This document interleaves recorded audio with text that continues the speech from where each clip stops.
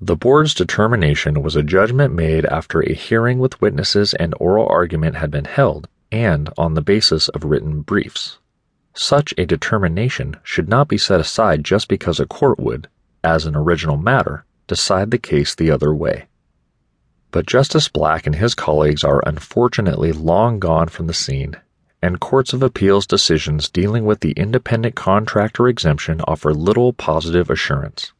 For the most part, over the intervening years, the board has followed the approach set for it in United Insurance, which has helped to provide some protection for otherwise vulnerable workers who perform their services out of the presence of supervisors. The Supreme Court has not revisited the issue in recent years, but its treatment of the supervisory exclusion and its creation of a broad exclusion for those it deems managers suggests that it is unlikely that the court would approach the issue in the same realistic way today. The managerial exemption.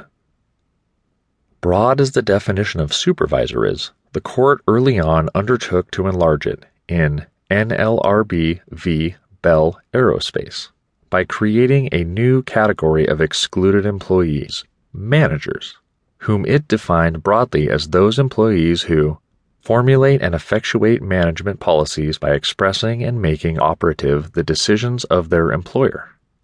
In the Bell Aerospace case, the court held that the board erred in determining that the company's buyers, although managerial employees, were not supervisors and were entitled to unionize and bargain collectively. The buyers were not major executives of the company. The court described their duties as follows.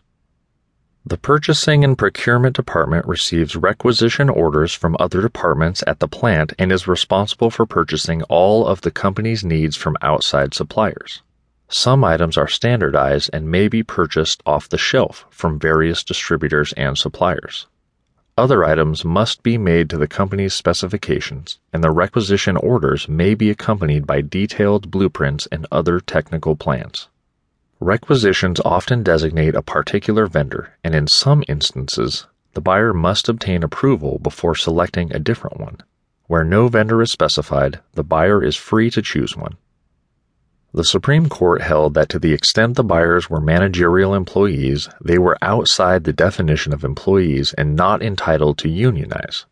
The court's opinion does not explain the basis for separating managerial from other employees, nor does it provide a useful standard for determining which employees are in fact managerial. After a brief and confusing tour through the legislative history and past treatment of managerial employees, the court concluded that the legislative history strongly suggests that there also were other employees, much higher in the managerial structure, who were likewise regarded as so clearly outside the Act that no specific exclusionary provision was thought necessary. We think the inference is plain that managerial employees were paramount among this impliedly excluded group. The court warned that following the board's current definition of employee, which covered managerial employees who did not have a labor relations role, would have far-reaching results. A wide range of executives would be included.